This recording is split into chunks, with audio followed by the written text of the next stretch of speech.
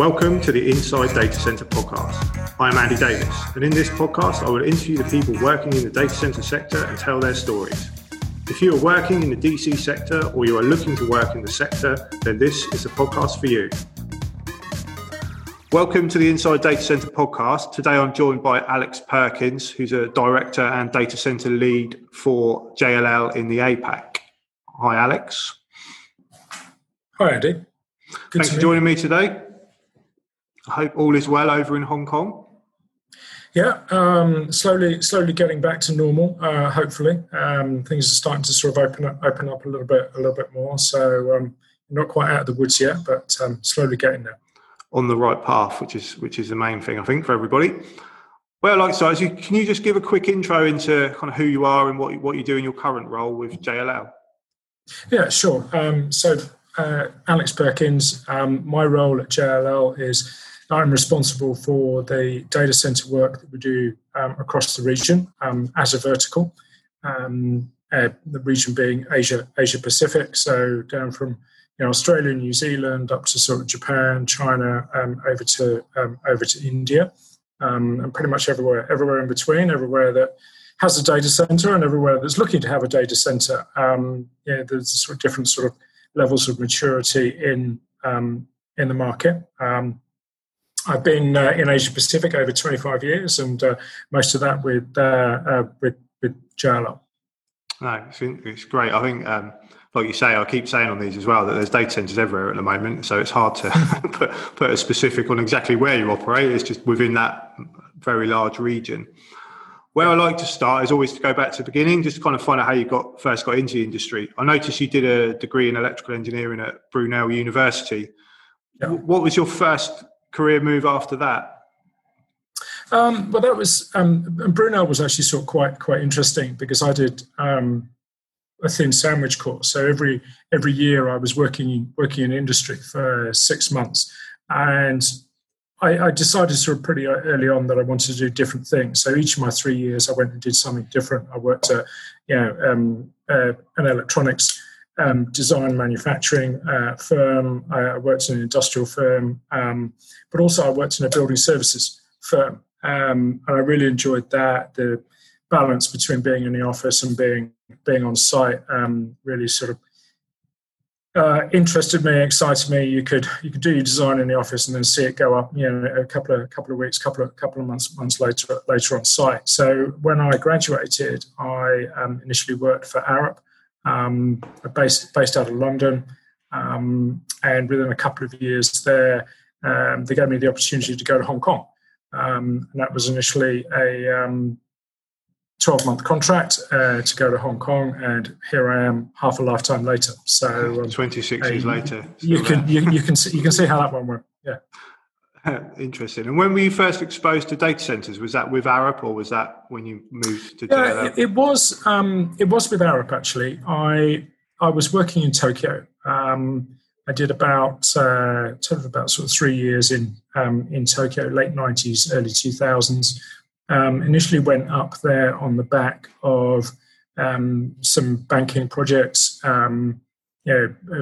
There was a fair bit of activity around that time with the big investment banks, and as part of that, one of the groups sort of reached out to us and say, "Hey, can you come and help us do some due diligence and some concept design work for a data center we're looking at?" And that company, in about sort of the initial sort of 3 weeks that we were working with them, went through a number of name changes. First of all, it was called the Pixie Internet Exchange, and then it was called Pihana, and then after that, it was called Equinix. And I suppose from there on, it's all history. But so that was round about sort of the first sites that they were looking at.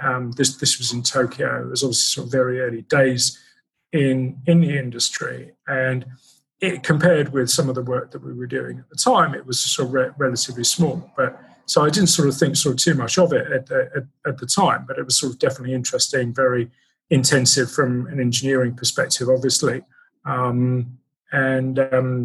of kept in touch with the guys who were working with there in those initial days, through the next sort of couple of decades and across Asia Pacific. Excellent. And I think Arup is still one of the kind of leading consultancies, aren't they, in the design of data centres? They're still one of the major players that I come across quite regularly, with good engineers and kind of one of the leading consultancies in that space. How did you then make the move to JLL? Was that from Arup that you moved to JLL? No, I did. The downturn sort of hit in Asia early 2000s, and Arup were really good. They said, "Look, we haven't got anything for you here, but where else would you like to go?" And I ended up in New York. Interestingly enough, sort of working in sort of critical environment type works. I joined the sort of 24/7 exchange there, and these types of groups that are still sort of going pretty strong. It was almost sort of by chance. I'd reached out to someone that I was working with in Tokyo a few years before, and pretty much the first thing that he said to me is, "Do you want a job back in Asia?" And my obvious answer was, "Well, yes, okay, would love to." So I then worked sort of client side for a bit with that was with NCR, and then I ended up doing some consulting for Goldman, again across sort of Asia Pacific, looking at their engineering infrastructure, looking at the operating on, and they were building out a lot of facilities, particularly in sort of places like China and India at the time. So getting to sort of go on the ground and actually sort of realize sort of some of the challenges sort of firsthand, not only sort of engineering and sort of design wise, but actual sort of delivery challenges and then operating challenges. And when you're in that role on the client side, you've got to think about the whole picture holistically, not just, okay, my job is project management, or my job is engineering, or my job is operations, give me my bit, and I won't touch it. And from there I joined JLL in 2007, and that for me it was sort of super interesting at the time, because having worked in that sort of corporate real estate environment, I wanted to sort of expand my experience and expand my expertise. Yes, I come from an engineering background, working in the project management space, if you like, but really I'd seen some of the operations side of it. I'd seen some of the real estate side of it. So one of my big motivations was joining was to sort of get more sort of hands-on experience working with those teams, and in that I worked in the corporate solutions group, which is basically everything that the corporates are looking for. So, my clients there, perhaps naturally from what I've been doing in the previous few years, were principally in the banking sector, and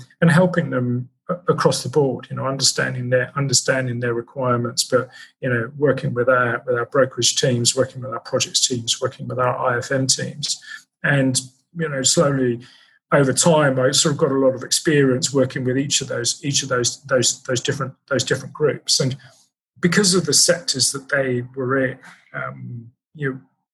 20 years ago, it was the banking clients who were really driving the data center demand, the data center design, and that requirement, and they were the guys who were going out into the market and saying, right, okay, I need 200 kilowatts of capacity in the data center, and that was sort of wow. These days it's just a handful of racks, right? Yeah, exactly. So completely different scale. But and I suppose in that sense,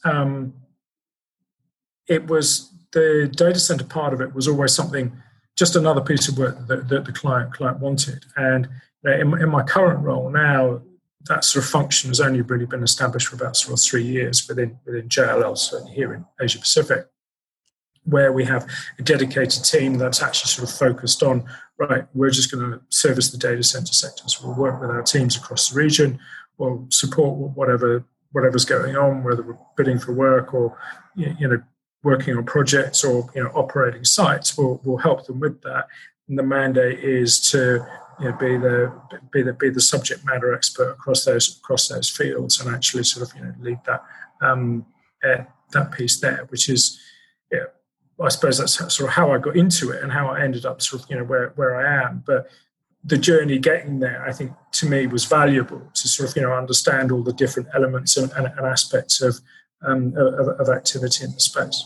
Yeah, I was going to say that. Do you think that the foundation in engineering has really helped you sort of understand the development side of the industry?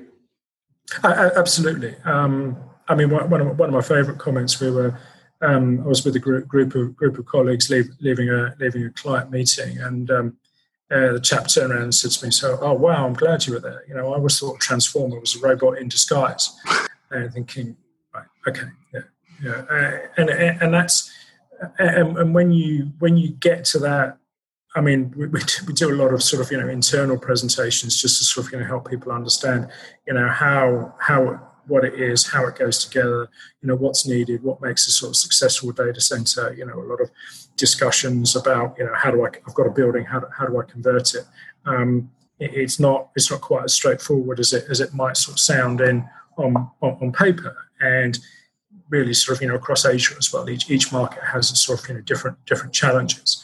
Hong Kong perhaps is a bit of a classic for that. Anybody who's been on the train from the airport into town, you look out onto your left and you see all these older looking industrial buildings, and you say, wow, I could just take one of those and convert it into a data center. The reality of that is far more complicated when you realize that sort of 80% of them are strata title.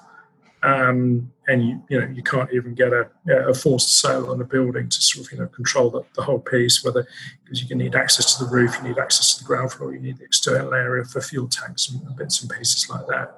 The challenge is sort of quite numerous. Whereas on the face of it, just for looking out the window, literally, you sort of think, wow, it must be easy here because there's lots of that sort of stock.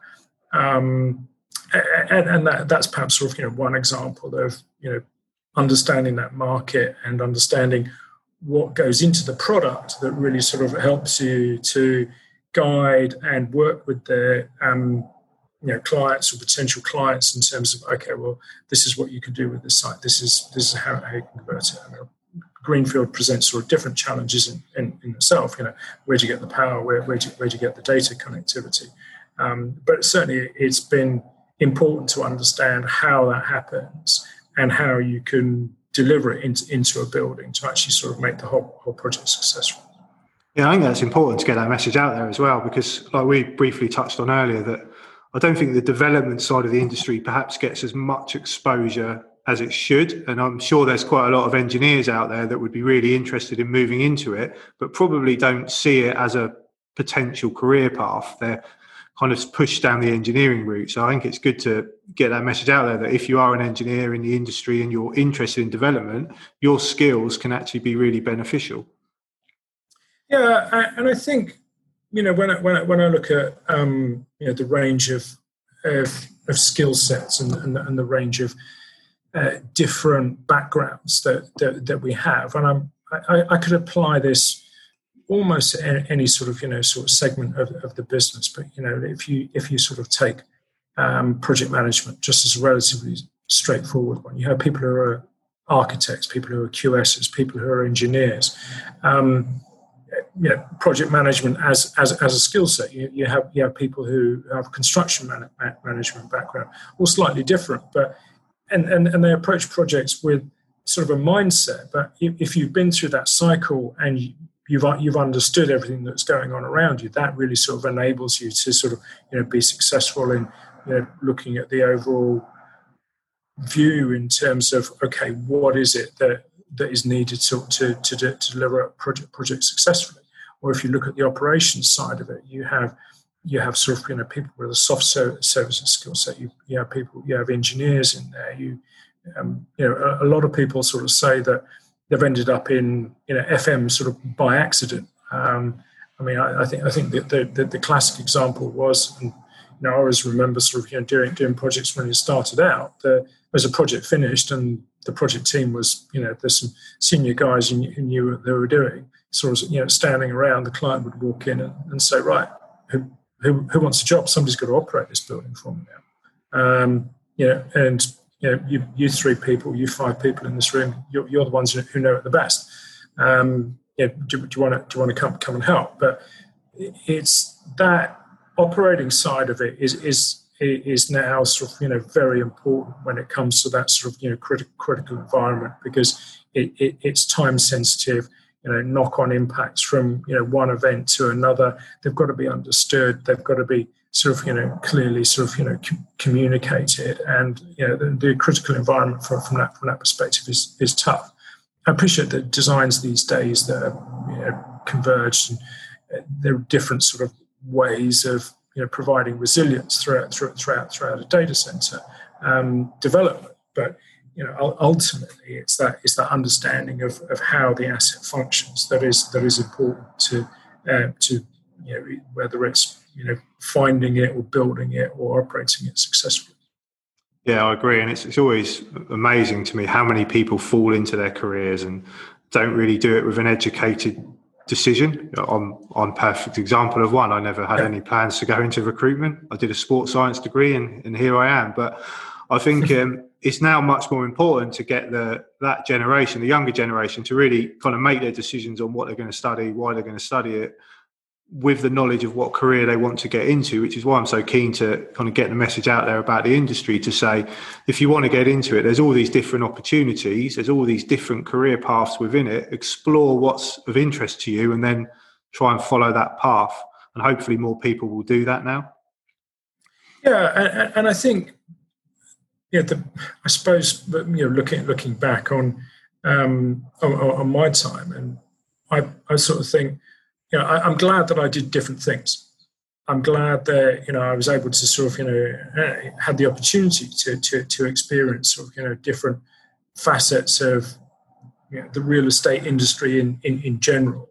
And I think that when I started out, I don't think I could have told you exactly what I wanted to go and where I wanted to be. I mean, 2 of my first 3 projects were opera houses.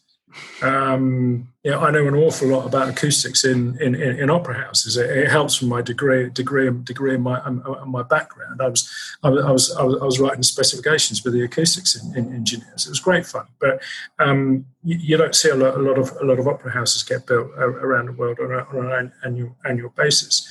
But and that's where sort of being exposed, I suppose, initially to the corporate real estate sort of side of it, and sort of the multifaceted angles on that, and the difference also sort of within portfolios. You have some groups that have quite sort of small sort of offices, but located all across a region, like Asia Pacific. You have, and then the other end of the spectrum, you have groups with sort of massive portfolios, literally everywhere that they go. And it's a case of, okay, well, how do I work with that? What does that organisation look like? And the more you work with them, you realise that from a client's side perspective, those groups are very small. So they rely very heavily on the service providers who come and who come support them, and then you get that exposure to sort of the different aspects of the business, and more often than not, I would suggest you sort of you get an opportunity to say, hey, can I go and work with that group? It's really interesting. It's something I want to know more about. Then I think these days sort of people are far more flexible in that approach. And yes, there are definitely sort of specialists in their field, and you absolutely need that to help deliver. But there's broader scope as well. Yeah, no, I agree. And do you see, obviously, Asia Pacific, if I can say it, is a very broad and diverse region. Each country can be very different from the next. Do you see that they're putting kind of quite a lot of emphasis on developing the talent for the data center market, or is it similar to kind of Europe, where some are doing something and others are not really doing much? I think in the major markets, there's far more sort of understanding and far more awareness of the industry. And what I do see is quite a lot of people signing up for courses, signing up for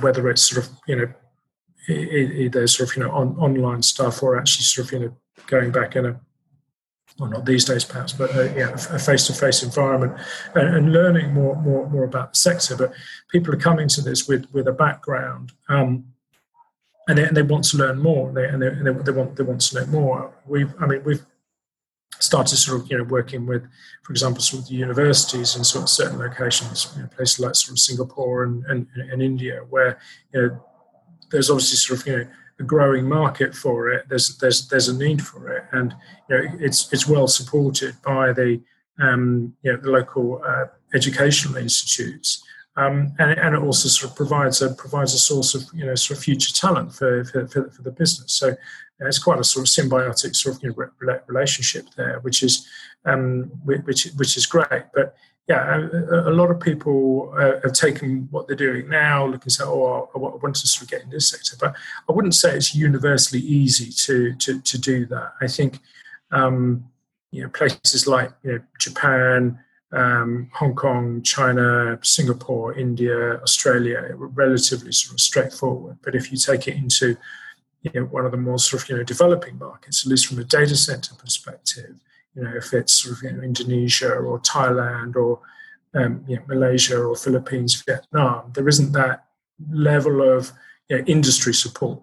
Should I say? Not just sort of the basic sort of university sort of course, and there's no data center design course as it were. I think one of your earlier podcasts you were talking there might be one somewhere, but that in itself isn't a discipline. So people come to sort of together to support the sector from different disciplines, and somewhere along the way you have to learn your trade. Yeah, exactly. And do you think the market's still quite reliant on external talent? So I know there's still a lot of people like yourself in the APAC region that are from the UK or Australia. I know there's a lot of Australians that move over to Singapore and Hong Kong. Do you think the market there is still quite reliant on those people? It is. I mean, there's not sort of a huge pool of people sort of to go to for a variety of roles across the region. It's still sort of fairly nascent. It does. The trouble with people moving around is never sort of ultimately easy. Especially now. I've got. Well, no, especially now, but even just in normal times, if you've got a wife and some kids or something like that, some upping sticks and sort of moving from A to B is quite a challenge. If you're single and it's yourself in a suitcase, then my advice would be go for it. Write a letter, sort of send an email, go and pick up. Go and look and see what the opportunities are, and knock on some doors. I mean, I did that. I suppose it was relatively sort of straightforward for me. Sort of good economy at the time. Things were happening, and saying, "Hey, do you want a job?" And one thing sort of leads to another, I suppose. But so yeah, I mean, there's definitely sort of a better and a worse sort of time to do it. But also, we have seen sort of a lot of more homegrown talent sort of coming up in the various locations, and from my perspective, it's quite important to sort of keep that going and keep that moving. Not so, oh yeah, I finished that project and now I'm going back to my firm and I'm going to work on an office development or something like that. It's quite good to say, well, hang on a minute, we've got another project that's going on here that is another data center. Potentially you can get those people to sort of get to join the firm, or whether they're actually sort of able to sort of secure a contract with their existing firm for the project and get that interest going, because certainly it ends up with sort of a small number of smaller groups actually sort of tend to be sort of specialists in their field more rather than sort of like generalists. But that doesn't mean that there aren't the opportunities with both. Yeah, I'm working with a client in Singapore at the moment who's constructing a major data center, and that I've been quite impressed with the level of local talent that is in the market. I've been tasked with targeting local talent. That's what they want because of the travel restrictions, but also for exactly the reason you just said, they can offer the longevity of work. So they ideally want people that are within that market, and there's some excellent engineers in that region for sure. Yeah, as you know, some markets like Hong Kong and Singapore is perhaps sort of Australia is a bit easier. I mean, you can take a market like Japan, where it's not necessarily the engineering knowledge that's it's the challenge. A lot of it is perhaps language. Yeah, and I think culture as well in Japan, isn't it? I was talking to a client yesterday actually about Japan, and they are recruiting in Japan, and he was saying how difficult it is to not just find the people, but also attract them to your organisation. They culturally they seek a lot more in the whole package, I guess, of like who the employer is, where the office is, the culture of the organisation than perhaps they do in other areas, which makes it another challenge. Yeah, I mean, before I was working in this data center sector, I was running the operations for one of our major clients in the region, and we had about sort of 2,000 sites across 17 countries, and you get a requirement to go and deliver a piece of work or a project across the region.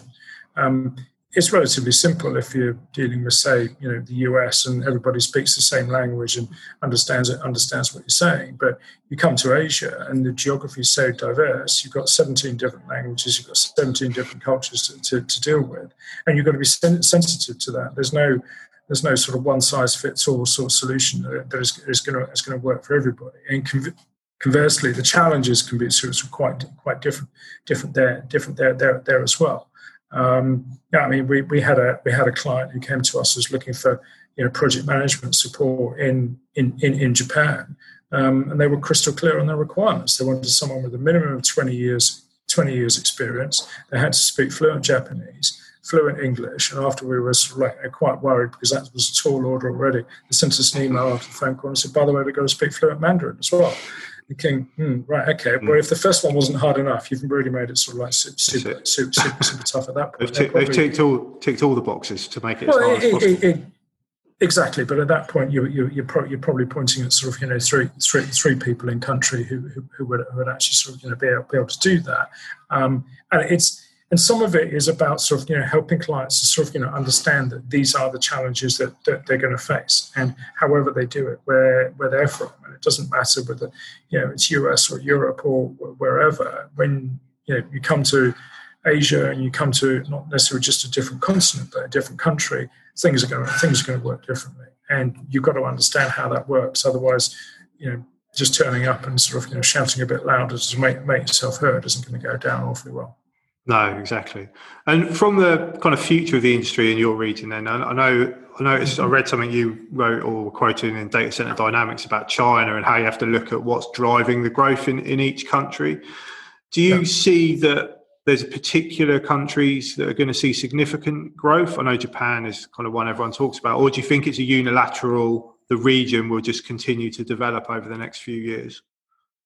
Well, I think if we look at sort of the drivers behind that, it's quite interesting because the highest take up of e-commerce mobile wallet services is actually in Indonesia.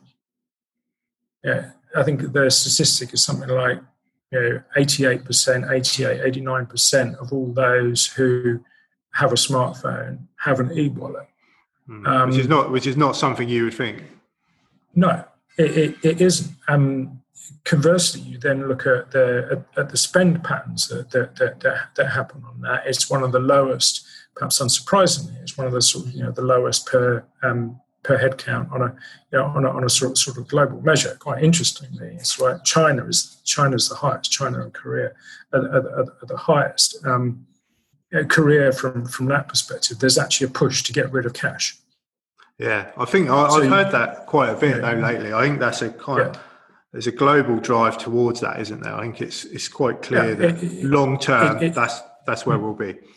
That is where it's going. But what's behind it in places like Indonesia is groups like Gojek and Grab have set up simple, easy platforms that fundamentally this is the key to this really. They're underpinned by a payment platform. So there's something like 25, 30 different apps on Gojek, but they're underpinned by a single, cheap, easy to use, simple, low-cost payment platform, and they're some of these groups they're processing a billion transactions a month. I mean, the numbers are that high, but when you've got a population of 300 million, that's perhaps unsurprising. But I think what has probably surprised more people is the uptake of it, within the population, and that is then a massive driver behind.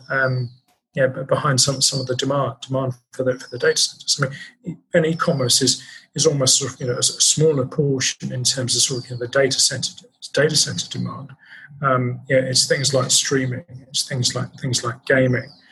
Before you get onto the more enterprise-driven applications, the various cloud platforms, but then you put on top of that the machine learning and the AI type activities.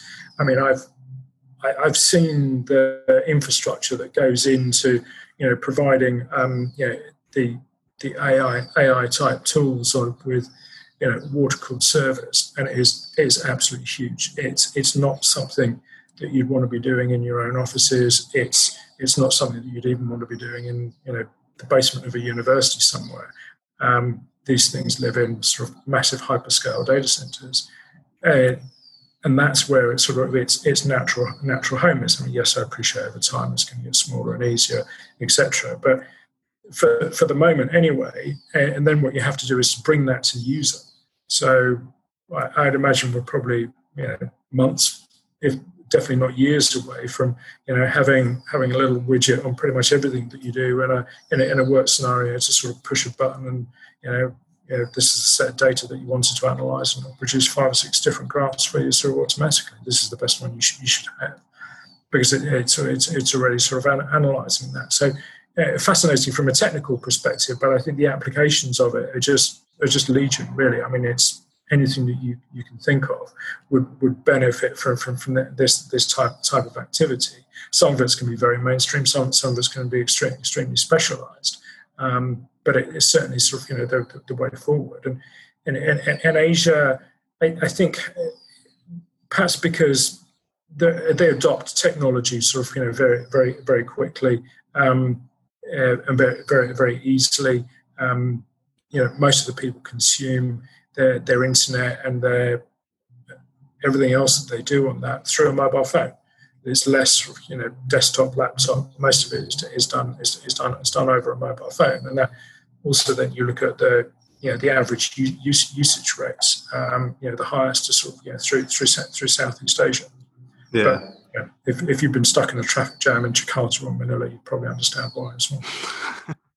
That's it. There's always a reason behind it. Well, yeah, but I mean, people want to work, and it's enabling them to work, to communicate with colleagues, with family and friends, and it's been made quick, simple, and easy. Which is what everybody wants. Yeah, exactly. Everyone wants it quick. Everything wants it now. That's kind of the generation we're in. They want that immediate response, that immediate article, whatever it is. It's got to be now, and like you say, all that is driving the data. Yeah, I mean, one of the biggest challenges is when you look at the e-commerce sector. It's not about how can I buy something online. It's how do I get it delivered.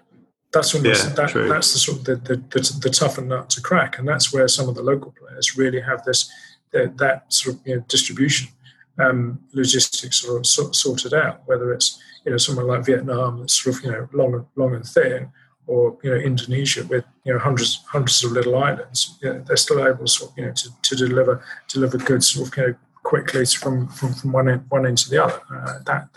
That's sort of key. Apart from just sort of making it easy to push the button on the app and off you go. Yeah, no, that's really interesting.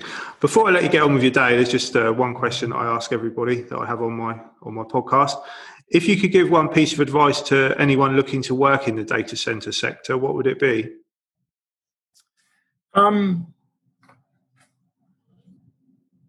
It's always a tough one. Where to start without being sort of too verbose.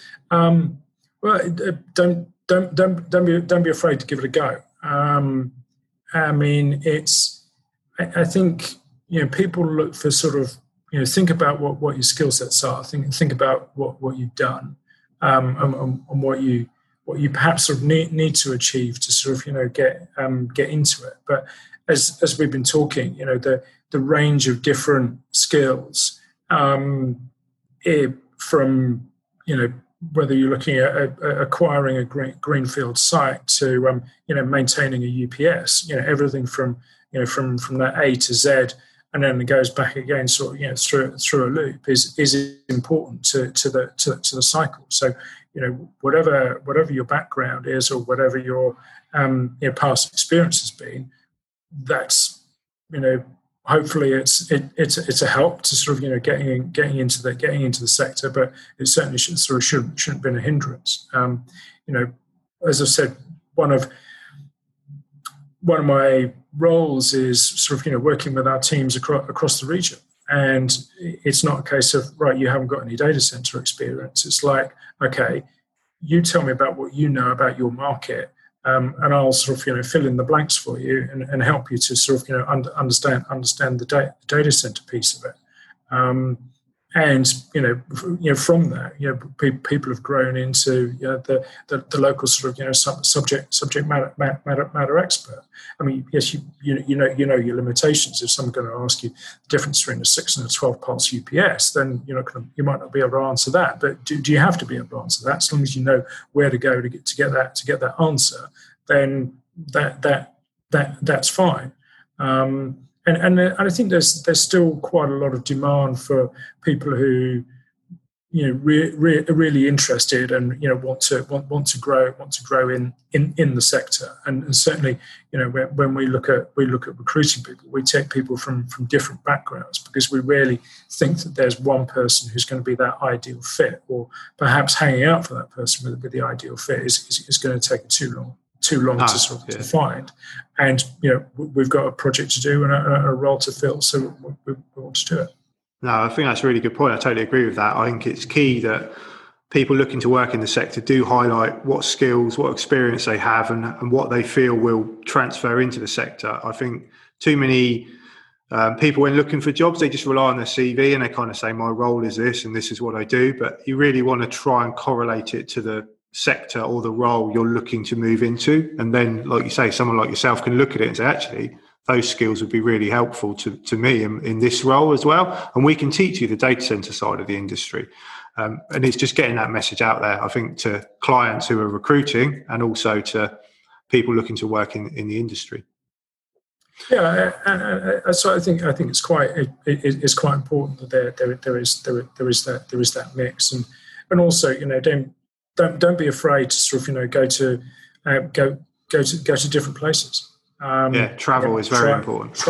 Travel where you can. Travel while it's easy. And there's always. I suppose because I did it, I thought everybody else would want to do that as well, and that's not true. Not everybody sort of wants to travel and sort of wants to get around. I fully appreciate that. That's fine, but if you enjoy it, then certainly do it. Pick a spot that suits. Reach out to people. We can sort of hook up people up with roles if we're not looking. Perhaps somebody else is. And there's there are opportunities that are happening. Yeah, take the jump, and 26 years later, you may. you might still be doing the same thing. Yeah, you still be there, enjoying yourself. I think just finally on that one, the thing that I would say is, my background wasn't sort of purely data centers. I came through this. I was working in sort of critical environments for banks and things like that. nobody's ever questioned my ability or understanding of what a data center looks like because I haven't done an XYZ type facility. I understand the difference. Okay, I have that experience now, but when I was sort of starting out and they say, right, okay, what do you know about data centers? Well, I've done a big computer room. Well, how big was a computer room? Well, that was 0.5 megawatt, and 0.5 megawatt was a big deal. It's like, okay. It's perhaps sort of building it up gradually. But my point is that the experiences are valid and they're good. Give it a go. No, I think that's a great way to end it as well. I totally agree with that point. Take the chance, and it doesn't matter if you're not an expert in it. Just take the chance, take the opportunity, and hopefully you can develop a long-term career in data centers. Thanks for your time today, Alex. I'll let you get on with your evening in Hong Kong. I'll get on with my day over here in wet England, as we were saying earlier, and we'll speak again soon. Andy, thank you very much for having me on. It's been a pleasure. Thank you. No problem. Cheers, Alex. Thanks for your time. Bye.